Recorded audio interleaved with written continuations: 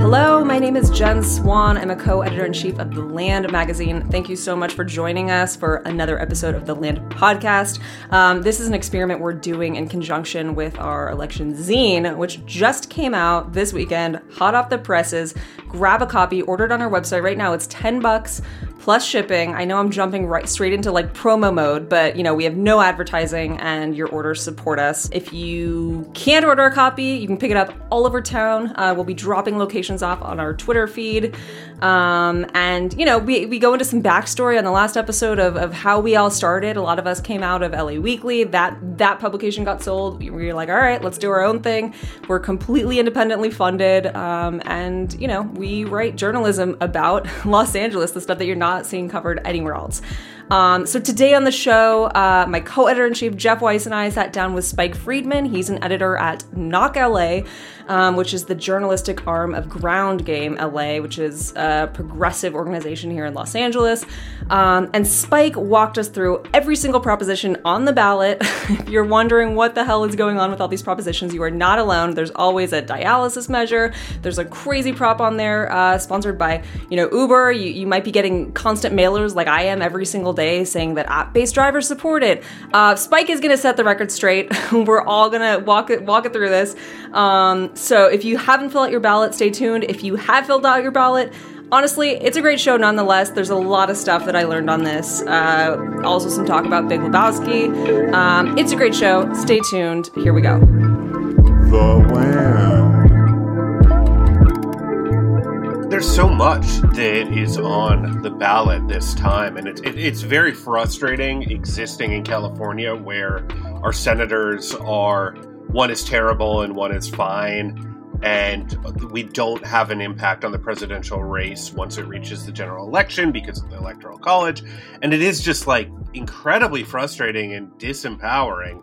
But then we do have our cartoonish state proposition system and our ridiculous county-city divide where LA County is huge and incredibly powerful, and then there are 88 cities within it, of which half the population is in LA. So it's just nonsense. But it does give us a number of places where we can have an impact, even when we can't really impact the nightmare national situation. So yeah, it's the only thing that keeps me sane in an election season like this one.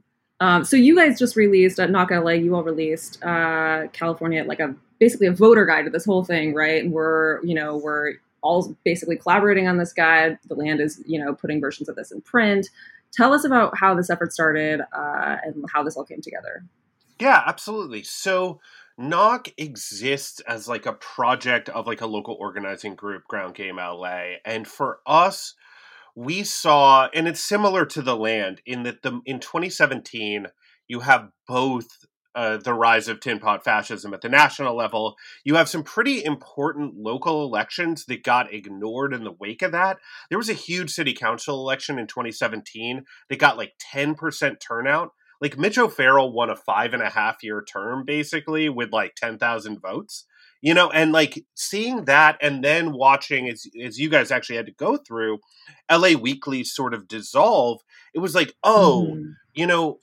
we need to be engaged in this way. We need to produce material with a genuine journalistic lens, but also an activist bent that can help people sort of navigate the opacity of the LA political system. And so we've got a team of folks who do tons of research. We reach out to coalition orgs. We reach out directly to candidates to get them to be on the record on some of the key issues that maybe get ignored. Things like housing and homelessness and how people want to engage with that. Things like deplatforming or decertifying the police. Things like that. And put that all together into something that is digestible when, most of the oxygen in the room is being taken up by Donald Trump, who's the worst, and Joe Biden, who kind of sucks, but, we have to vote for him. Right. And Biden is sort of going along with this whole framing, the whole, like, Trump is just setting the tone for everything. So everything just falls into this same kind of, I mean, to be fair, frantic energy. Biden loves the police.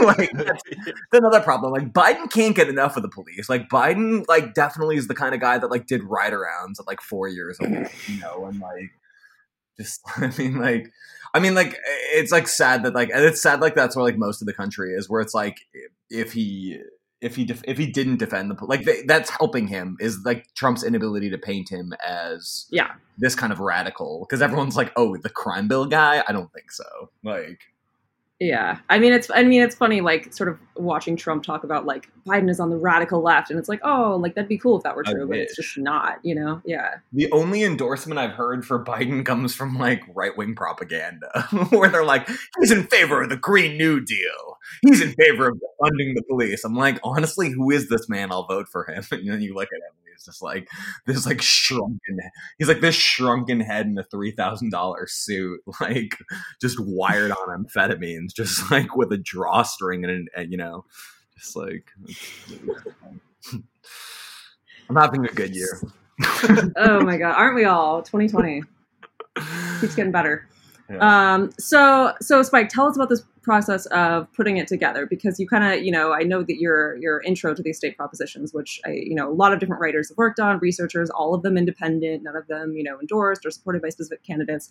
All of them have been spending time digging into these props, right? And the thing that I find sort of frustrating about, you know, like, obviously love local media, but I think it's frustrating in some ways in that some local media are sort of echoing or like regurgitating, right, like the campaign rhetoric that these props are putting out, right, which can be really misleading. And you talk about that when you write about these California state props, is that, like, a lot of them are backed by millions of dollars, by huge they hire consulting firms to get, you know, signatures to get these props on the ballot, and a lot of them are really, really confusing. So how did you sort through the nonsense and figure out what these are about?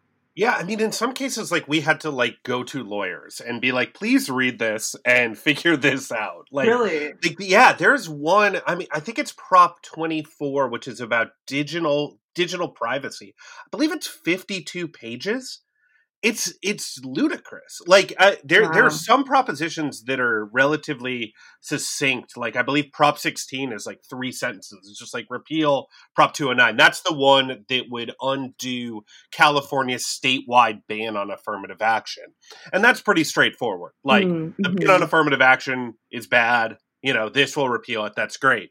But things like Prop 14, which is a bond measure around stem cell research, that is, like, organized and put forward by someone who would directly profit from it. Prop 24 creates, like, a whole new, like, digital privacy paradigm and is, like, very complicated and confusing and, like, very difficult to parse out what's right or wrong. We, like, dug into it. Again, it was, like, multiple people reading it through. We got a lawyer to, like, look at it. And we still are, like, the most tepid of yeses on it, because it's just, like, over the course of 52 pages, it sort of nets out maybe slightly positive.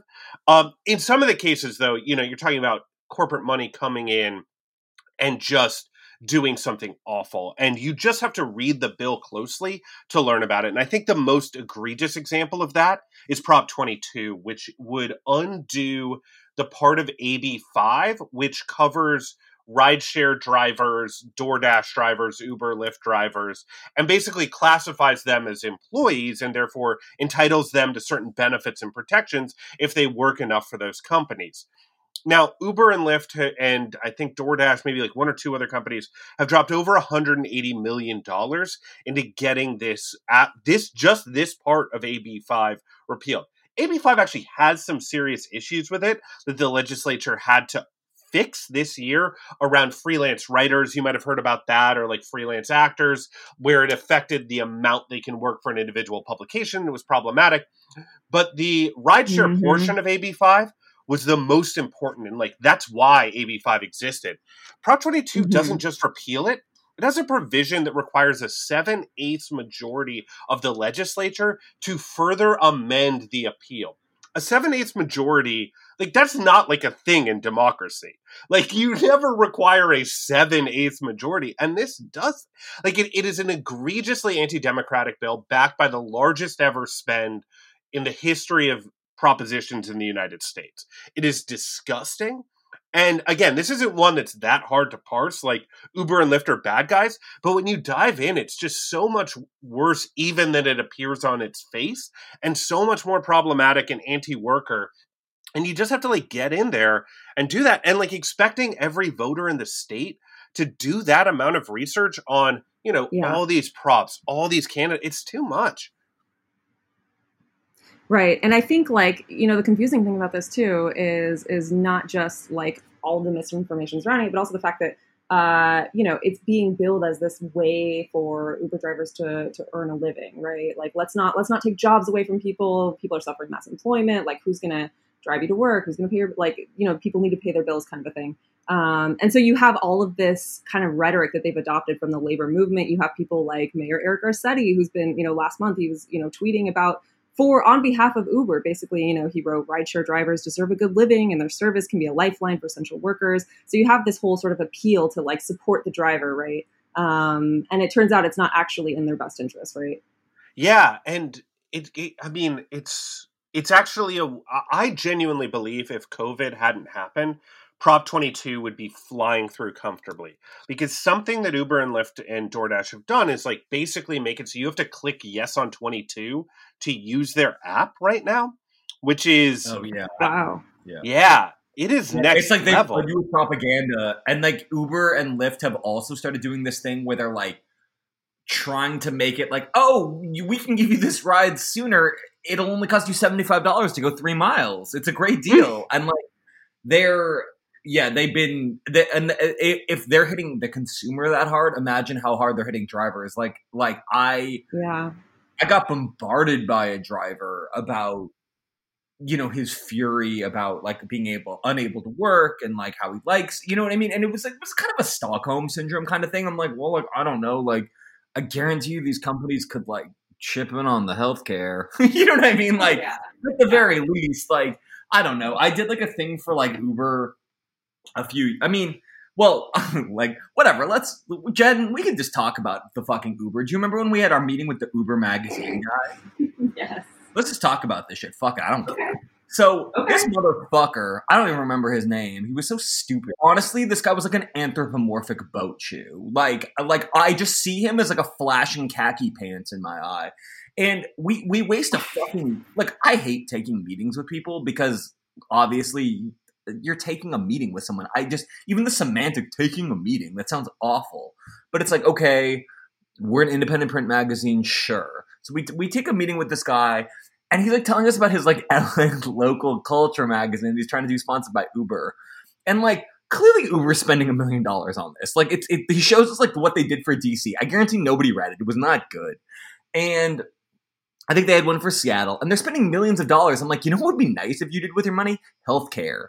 But basically, like, he was like trying to grift us into giving us all the land writers so they could get paid to write for an Uber magazine. And we're like, how about you sponsor an independent culture magazine that's authentic? Yeah, I mean, it was set up as a meeting for like, I'm really interested in what you guys are doing. Like, I want to like support you. And we were like, all right, this sounds sketchy, but like, sure, let's do it. Like, we'll take all the fucking meetings we can get if someone says they want to fund independent journalism. Like, all right, we're interested.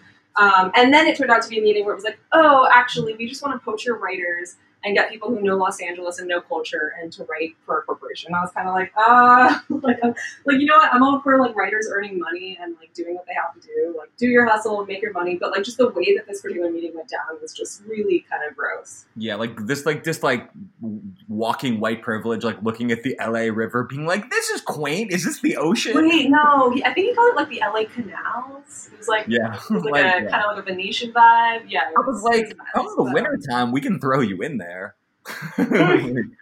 But yeah.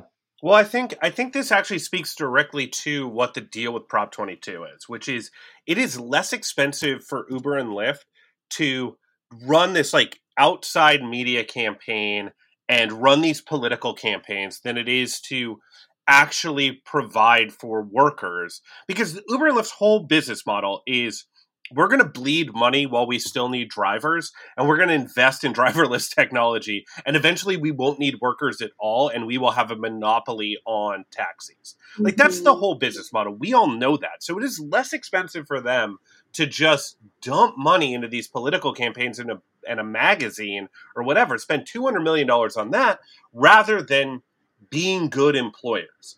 And that's messed up. That's bad. Like, we need that to not be true. We need to live in a world where that is not what's up. And we don't. And it's very, I don't know.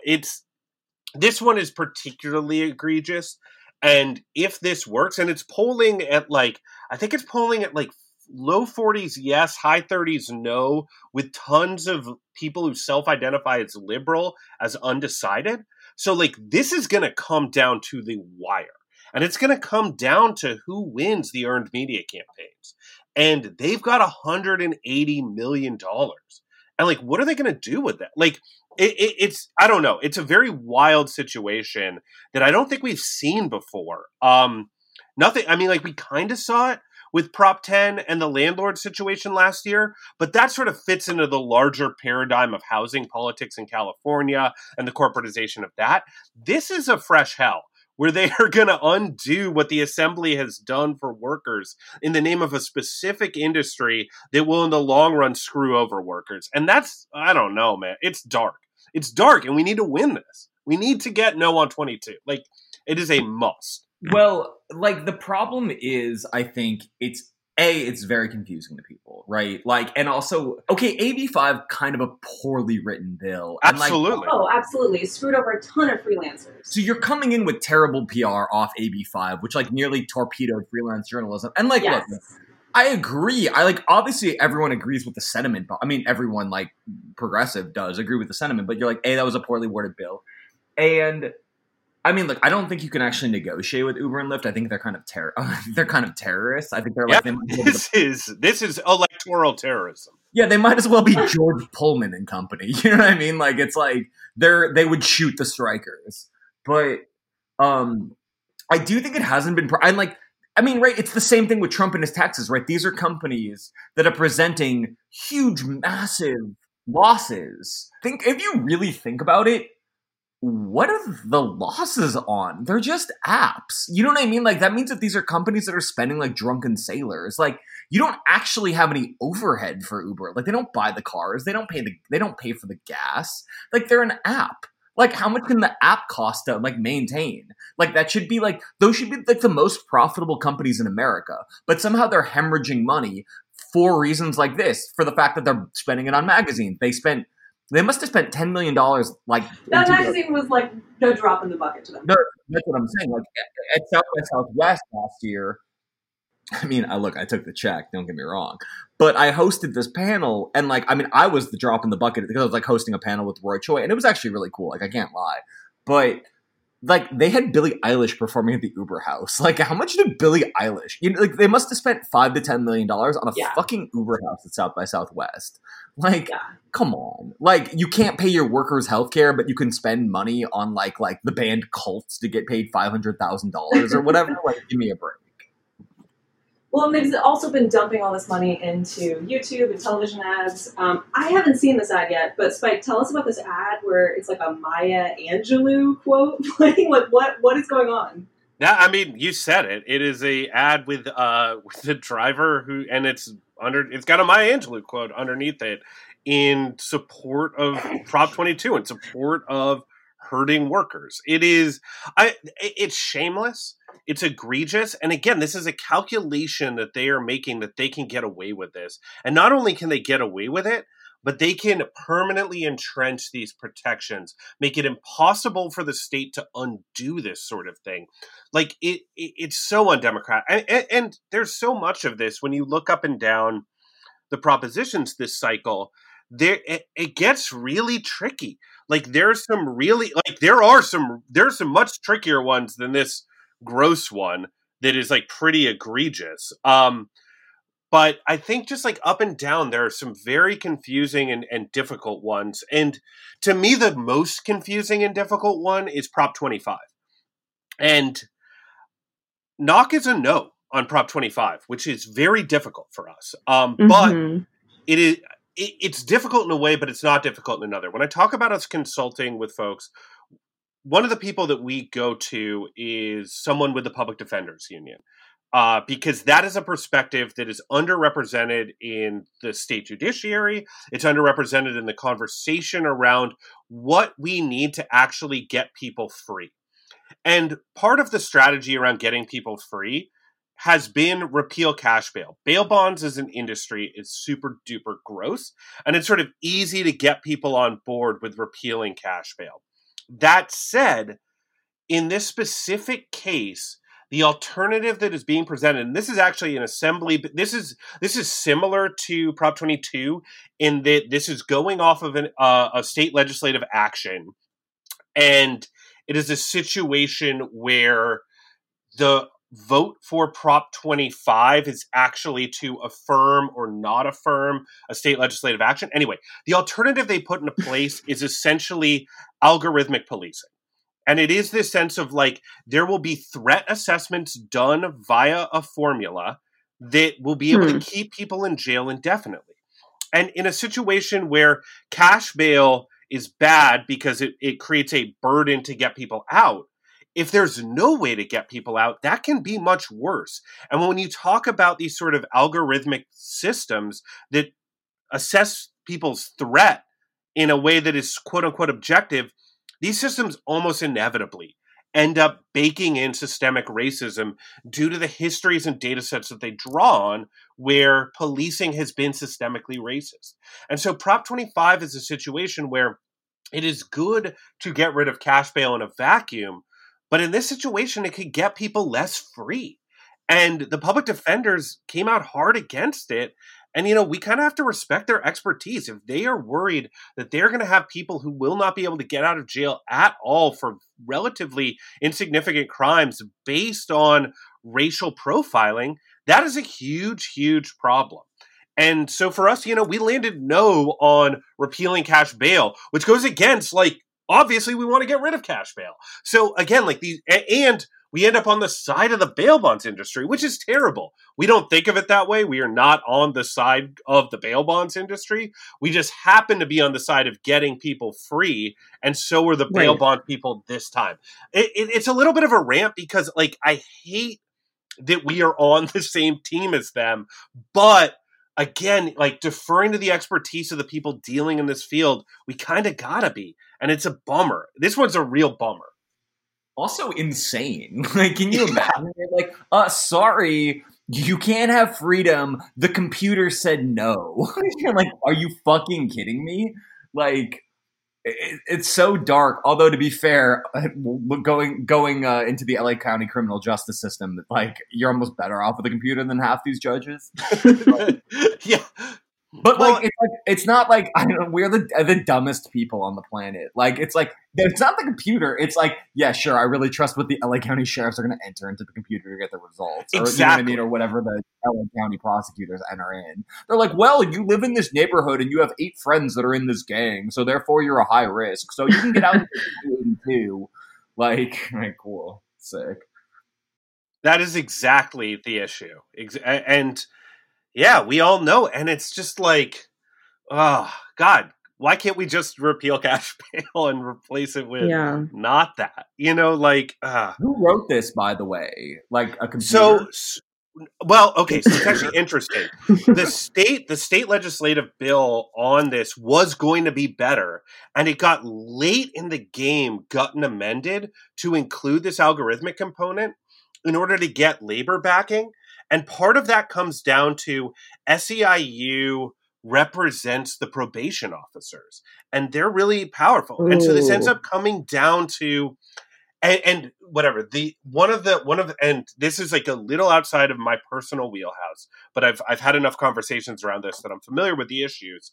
But one of the issues here is that who gets to determine what is a threat, who gets to set those systems, is limited to a very select subset of organizations, and one of them is probation officers. So this is a situation where this is a way to get rid of cash bail that gives more work to unionized probation officers. but like that ain't great. Like, of all the unionized employees we want to support, I don't think probation officers and sheriffs is at the top of that list. So, again, it's like this got done in like sort of a backroom way at the state legislature, and it happened to kill the cash bail industry, which is why this is even on the ballot at all. But it also happened to be something that in the moment this legislation was being passed, a lot of groups like Justice LA, like the Public Defenders Union, like a lot of these groups turned on this bill and had to start pressuring representatives to vote against this in the moment. So this isn't just us being like retroactive on this. This is an organizing effort that goes back to how this bill got amended in the legislature. Again, we're like deep in the weeds on this, but I kind of want to be, because like, I hate having to be the guy who's like, no on repealing cash bail. I hate it. And so I feel like I need to explain all of it so that people aren't like, what is wrong with this dude? We don't want it. Like, you know what I mean? Anyway. Yeah. Anyways, well, now that we've endeared ourselves to the cash bail sponsors, if you're out there letting bail bonds, sponsor the land. We got a big bill coming up at the printer, so we'll take your help. Yeah, we promise we won't kill you till next legislative cycle. So one thing, I just have a question. I'm looking through this voter guide. Why is there always a kidney dialysis related measure on the ballot? I don't understand. Can you unpack this? It's another part of SEIU, strangely. Is it? Okay. Yeah. They are trying to get in a situation where they can better organize kidney dialysis workers. And in this case, they're tying it to a certain set of rights around patient safety, some like corporate reform around it. This is one that's like, again, it's complicated, and it's sort of a compromise bill this time. It's one where we came down, yes, we talked to some patients' rights organizations that support this. It's one that, I don't know. I like it's all about like the right to organize in these shady dialysis companies. And at the end of the day, we want that. Like, we do want these sorts of workers to be able to protect their rights and protect patients' rights. And these kidney dialysis companies are these massive corporations that really want to destroy these sort of labor organizing efforts. And so for us, we are we don't love Prop 23 by any means, but like, it's a net positive. Also, it might lead us into a world where we don't have this on the ballot every time, because this is like a weaker version than the one that, so like the dialysis companies might not immediately come back and throw something out. We want to be free of the electoral rigmarole of the kidney dialysis companies. So we vote need to yes. liberate ourselves from them. Okay. So one of the props that I'm looking into for the magazine that I think is honestly one of the most important on this entire ballot is Prop 15. Yes. And the thing that really like struck me about this, the reason why I was kind of like, whoa, there's a whole story I need to dig into, is just the fact that, for 40 years, activists have been working to basically repeal Prop 13.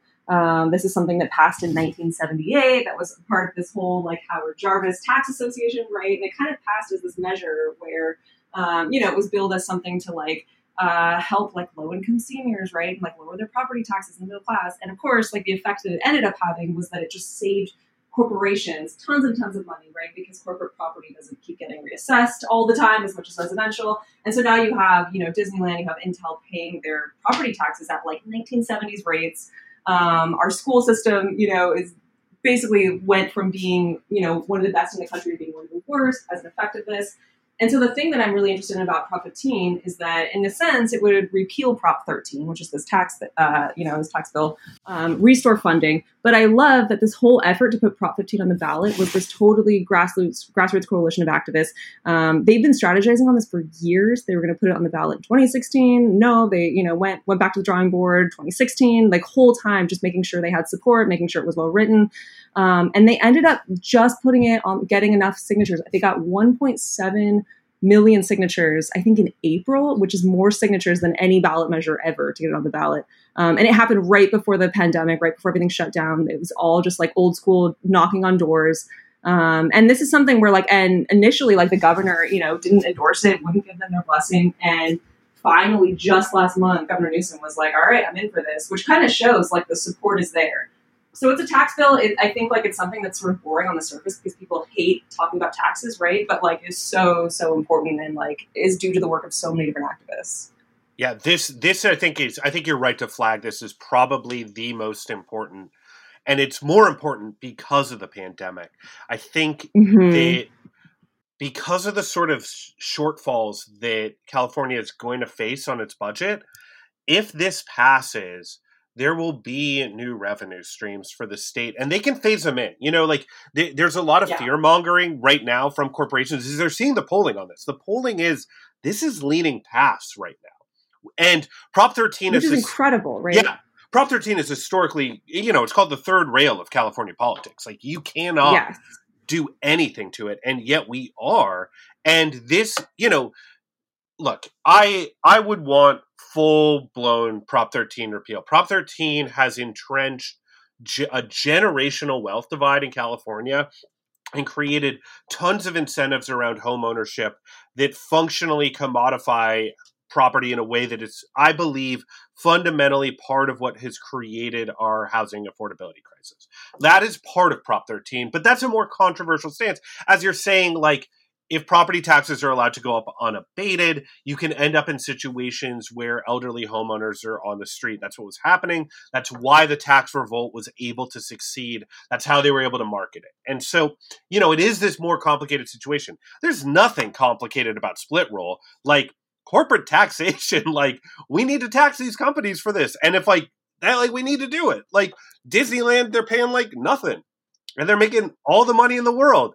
And, Disney Studio, like you look at who's winning from this, it's Chevron, it's Disney, it's these huge companies that are essentially sucking the marrow out of California, leaving our education system shamefully underfunded. And, I think you highlighted all the right points, and it's made even more important because of the pandemic, because of the budget shortfalls we're going to be facing.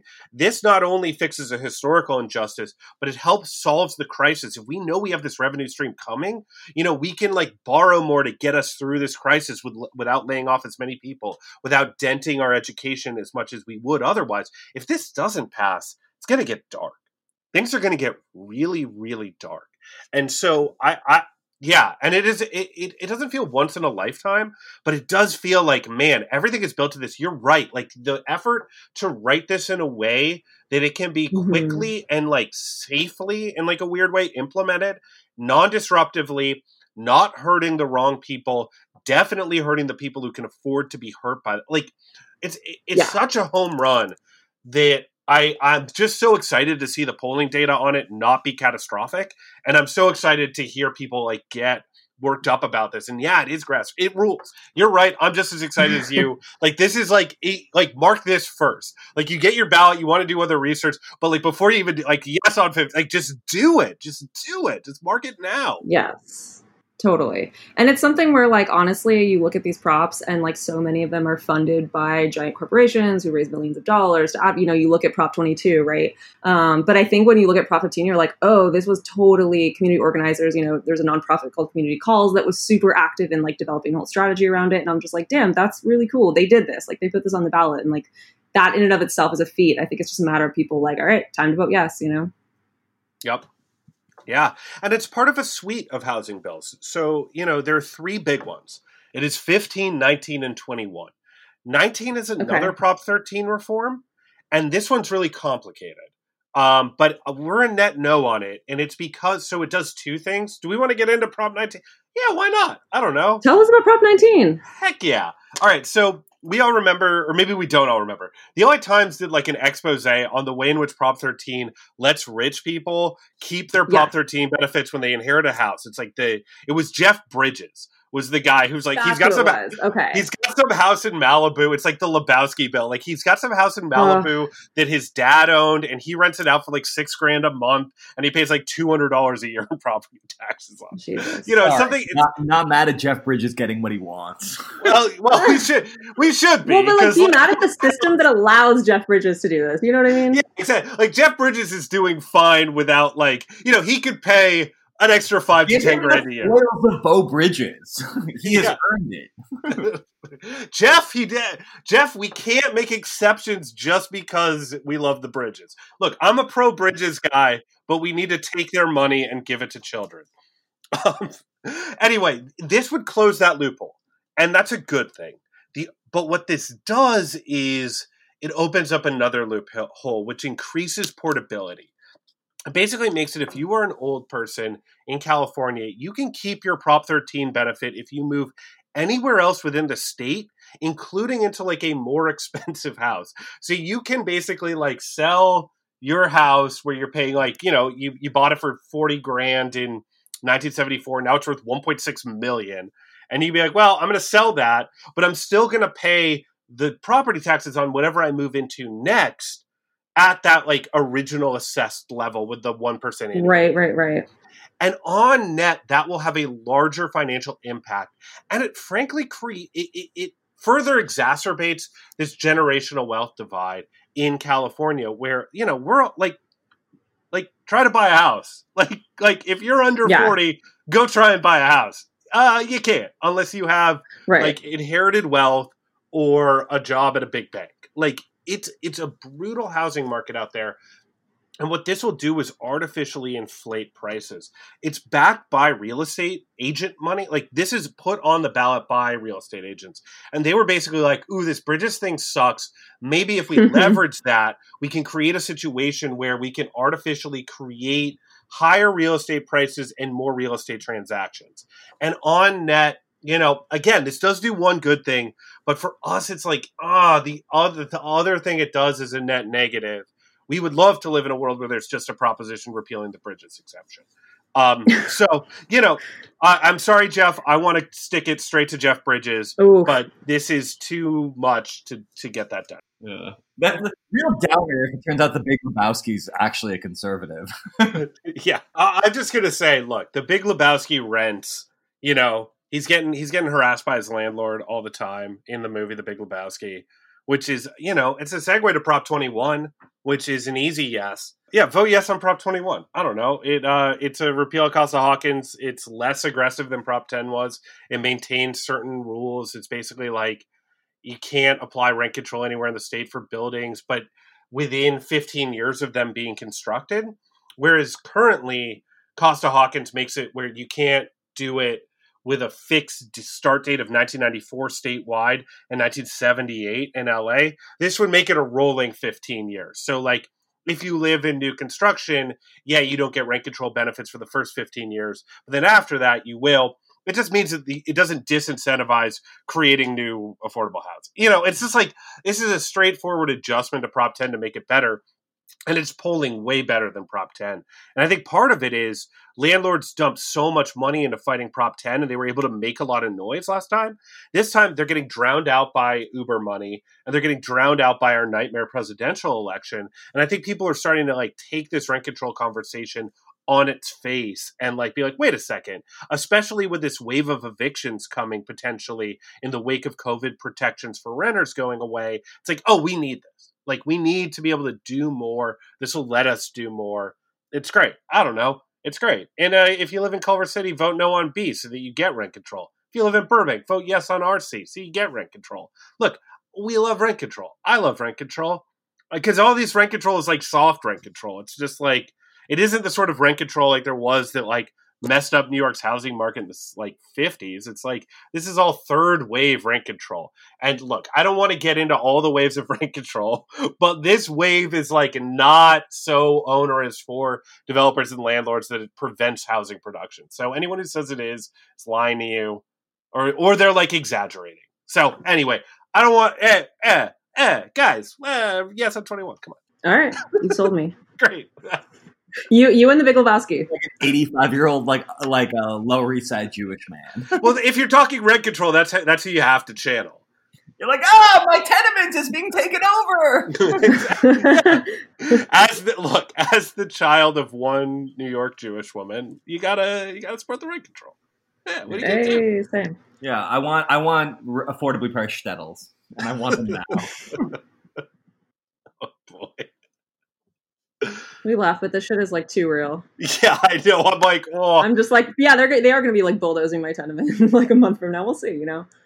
But anyway, vote for this. What else is? So we've gone through almost all of them. There's a few more props that are a little wonky, but we should, you know, maybe you can give us sort of like a quick summary. One of them is Proposition 14. Ugh. This is a super, super, super weird one. So you know, weird. You say that you. So it's about stem cell research. Just tell us, you know, give us your quick pitch on why this is a bad prop. Yeah, it's a lot of money for stem cell research. It sort of renews an existing program around stem cell research. Here's the thing, is that stem cell research is no longer illegal the way it was when it was funded that first time by California.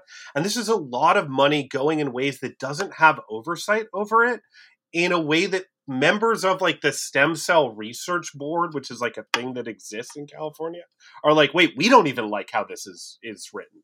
It's not necessary. And it's a lot of public money going to what ends up being private gain. Like if there's innovations and patents developed from this stuff, it's not like the state is going to own those. That's going to be private companies that own them. So it's kind of just a bummer, and it's not necessary the way it used to be. Stem cells just aren't as controversial as they used to be. So why are we throwing billions of dollars at this if we're not going to get a direct benefit? So that, you know, again, this isn't the hardest no. This isn't 22, you know, but like, I don't like it.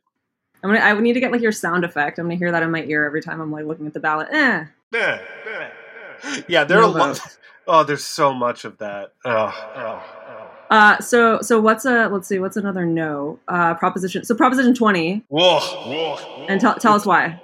20 is it undoes a lot of good criminal justice reform that has happened in the state. And it's both like takes a lot of like wobbler sort of crimes and makes them felonies again, which is going to increase incarceration, which is a real bummer. You know, this is the sort of stuff that like George Gascon passed in the first place or like supported. And then like now they're going to undo that. Gascon, look, I'm supporting him for DA, but it's not like he's an abolitionist. It's not like the stuff that, you know, so the stuff that's getting undone here is pretty like straight down the line moderate criminal justice reform. So this stuff, like, this sucks. And then the other thing it does is it like adds more people to the state's like DNA database, including like shoplifters. So this is actually weirdly getting backed by Albertsons and Walmart because it's like going to disincentivize shoplifting in an egregious way. And it's like, what are we doing? People who are shoplifting from grocery stores, you know what I mean? Like, these are not the people we should be targeting. No, exactly. So this is just one that's like criminalization for the sake of criminalization, which is exactly the sort of thing we should not be doing in this moment. And I think relatedly too, so Prop 17, your endorsement is a yes on that. And you know, it relates to people who have felony convictions. Like, this is something that I wasn't aware of previously, is that like if you have a felony conviction, you're released from prison, you do your time, you're on parole, you still can't vote until you've completed your parole, which could be years. You know, sometimes it's 3 years, sometimes it's 5 years, could be 10 years. And so like that is a form of voter suppression. Prop 17 would give people on parole the right to vote. Is that right? Yeah, exactly. It's a step in the right direction. And I feel like a lot of states are sort of phasing in reenfranchisement in this way, where like some states don't let you do it at all after you've had a felony conviction. Some do once you've gotten off parole. You know, this is just like one of the steps on the path towards full enfranchisement. And, you know, in some states you can vote while you're in jail. California's not there yet. California is currently like, you know, in the middle of the pack. This gets us a little closer to being on the right side of this issue. So again, I think it's a relatively straightforward yes for those of us who believe in full enfranchisement, which, you know, I didn't think that was as controversial as it is, but glance around America and oh boy. Yeah. And then the other prop, so Prop 18 also for just voter enfranchisement in general. This is something where like, you know, I'm reading it. I'm like, oh, this makes total sense. If you're 17 in the primary, if you're going to be 18 in the general, why not vote in the primary? So it would basically give 17-year-olds the right to vote, right? It makes total sense. Exactly. It's straightforward. It's the right thing to do. A lot of other states do it. Like, we're not inventing the wheel on this one. And I hope this is something that we can just like get done. You know, I'm nervous about all of these just because California is a big state and so much of the air in the room is being taken up by our two geriatric, our terrible grandpa and our kind of bad grandpa. But I hope that we can get these right and like do some real good. Like again, these props, like you look at them and you're like, oh, we can prevent some really bad things from happening, and we can do some really good towards the sort of things that prevent people like Trump from existing, like voter enfranchisement. Like if everybody had the right to vote meaningfully in America, Trump would be screwed. And he knows that. That's why he's packed the Supreme Court with radicals who want to disenfranchise as many people of color as possible. Like he knows that is existential for his movement, for the minority rule that he wants, which is white men running this country. We can undo some of that here in California. And I think it's our obligation to do so.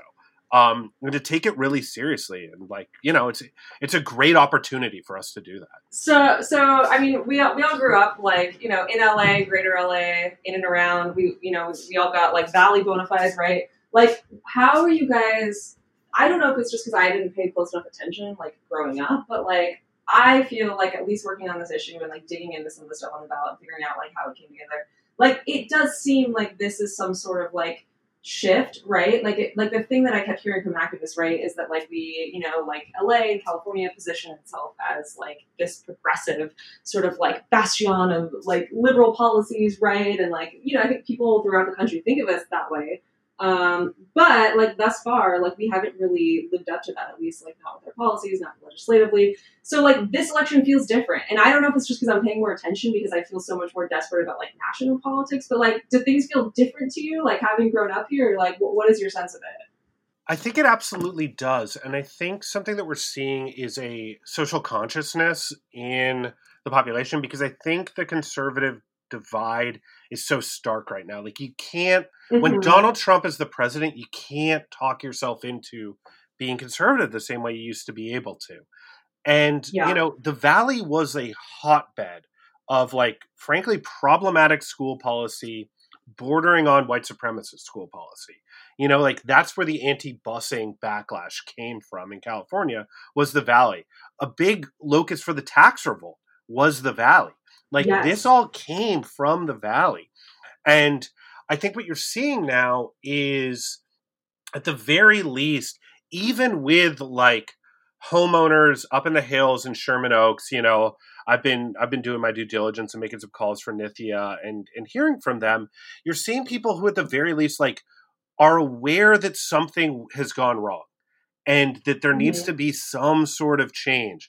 And, you know, you can view it through the lens of homelessness or these uprisings. Like it's pretty clear that even in California, where things are in many ways better, it's still not right. And we still need to do more. And I think that's real. And I think you're seeing it. And I hope that there isn't a silent majority out there the way there had been in the past that holds down some of these really crucial, again, common sense reforms that are on the ballot. Yeah. I mean, I think like obviously COVID has exposed that, you know, the economic crisis, like social and racial unrest, all of these things. And also just the fact that like, sorry, we have, you know, Joe Biden is our Democratic nominee against Trump. I think people are waking up to this reality that like Biden is not going to save us. I hope he saves us from Trump, right? But like, there's so many problems that like won't be solved by this, right? That like Uber is pushing this prop because the government doesn't pay for our healthcare, and companies, you know, like there's so many things that sort of tie into this. Like, I think just people are waking up to how wrong things have been. Yeah, and you know, you can see it in the map, the electoral map of Los Angeles, where you had big chunks of it that had like big support for Bernie and Warren, and those are places that are like, you know, I live in CD13. Mitch O'Farrell is my council person. He has been, other than Buscaino and John Lee, the most in support of criminalizing the unhoused of any council member in the area. And it's like, that doesn't line up. Those values don't line up. Something went awry in terms of our values and our elected leadership. And that's something that's got to get corrected. And it's going to take a lot of work to correct it because everyone is nominally a Democrat. But you're right, like that Joe Biden, Bernie divide and people feeling like, ooh, maybe we did this wrong. That's real in California to an extreme degree. Like I was looking into Garcetti's, like this is like a bailiwick of mine, but like his public safety deputy mayor is this guy, Jeff Gorell, who was a Republican assembly member in like Ventura County back in the day. And like, if you like, there's video of him at Tea Party rallies in 2009 being like, get the government out of my business and all this stuff. And like, he is Garcetti's deputy mayor of public safety. Like, that's who we have elected. Like, that's not right. Like, that does not speak to the city's values. Something is amiss. And yeah, it's going to take a lot of work to fix it. And it's time to start now. And I'm amazed by the work you guys are doing. Like, this zine is going to rule, connecting the Draco situation to the Jackie Lacey election. Just rule. Like, that's such a smart analysis. Like, it's such a good idea. And I'm so excited for what you guys are doing. Thank you so much. We're excited to it too. We just put out like our second issue a few months ago, and honestly, like we took like a breath. We had like one day where we went to a park and like had some White Claws, and then right after that we were like, shit, like the election's coming, we gotta get to work. Like, this is just too important not to. So we're stoked. We love having your guide to the ballot. It's gonna be on our website and in print. Check out Knock LA. Tell us how to find Knock LA. Yeah, we are knock.la. If you just want to go straight to the voter guide, it's a bit.ly/knock2020. That's like a real quick and easy way to get there. Perfect. We're on Twitter. Chris Roth, who's a local organizer, live tweets city council meetings. So if you want the real nitty gritty, dirty stuff to get into your Twitter feed, follow Knock and get Chris Roth occasionally tweeting 75 times about like what Mitch O'Farrell's dastardly plans are at any given moment. Yeah, he sucks. There's no good side to Mitch O'Farrell. Like, he's like not even charming. He's like this weird like Ichabod Crane kind of like like a marionette puppet like traipsing around. I just like, what is his deal? Like, he was a cruise ship dancer. Oh. What? Really? Yeah, I knew that. Yeah, he's a cruise ship dancer from Oklahoma who weirdly got into I think he started as a field deputy under Garcetti and like sort of worked his way up when Garcetti was a city council member. And when Garcetti left the seat, he ran for it. And like, the rumor is that Garcetti told him not to, and he did it anyway. And then like won. To be fair, if Garcetti tells you to do something, I would do the opposite. So he actually did the right. I mean, he won. So. Yeah, exactly. Yeah. That'll learn him. It's real bummer town here in CD13, and that he has declared that he's going to run again in 2022. So that's going to be a huge. So get ready for the March 2022 primary while you're at it. Brace yourself. It's going to be big. Got 2 years to prepare. We'll see what's left of our democracy. Just kidding. It'll be fine. Anyway, Spike, thank you so much for joining us. Go follow Knock LA on all socials. Go follow The Land Magazine. You can pre-order your copy of the zine now. And follow Spike on Twitter. A good Twitter follow. There was. Yeah, at Spike Friedman. Why not? The Land. And that's our show. Thanks again to Spike for coming on. I'm Jen Swan. This episode was hosted by myself and Jeff Weiss. It was edited and produced by Daniel Tovar, who I should say is not responsible for how bad my audio sounded throughout. I apologize. Music is by Chester Watson. Our print zine is out now. Order a copy on the website. And we've got a merch collab dropping very soon at Lock, Stock, and Barrel. Stay tuned. Go vote. See y'all next time. Do it.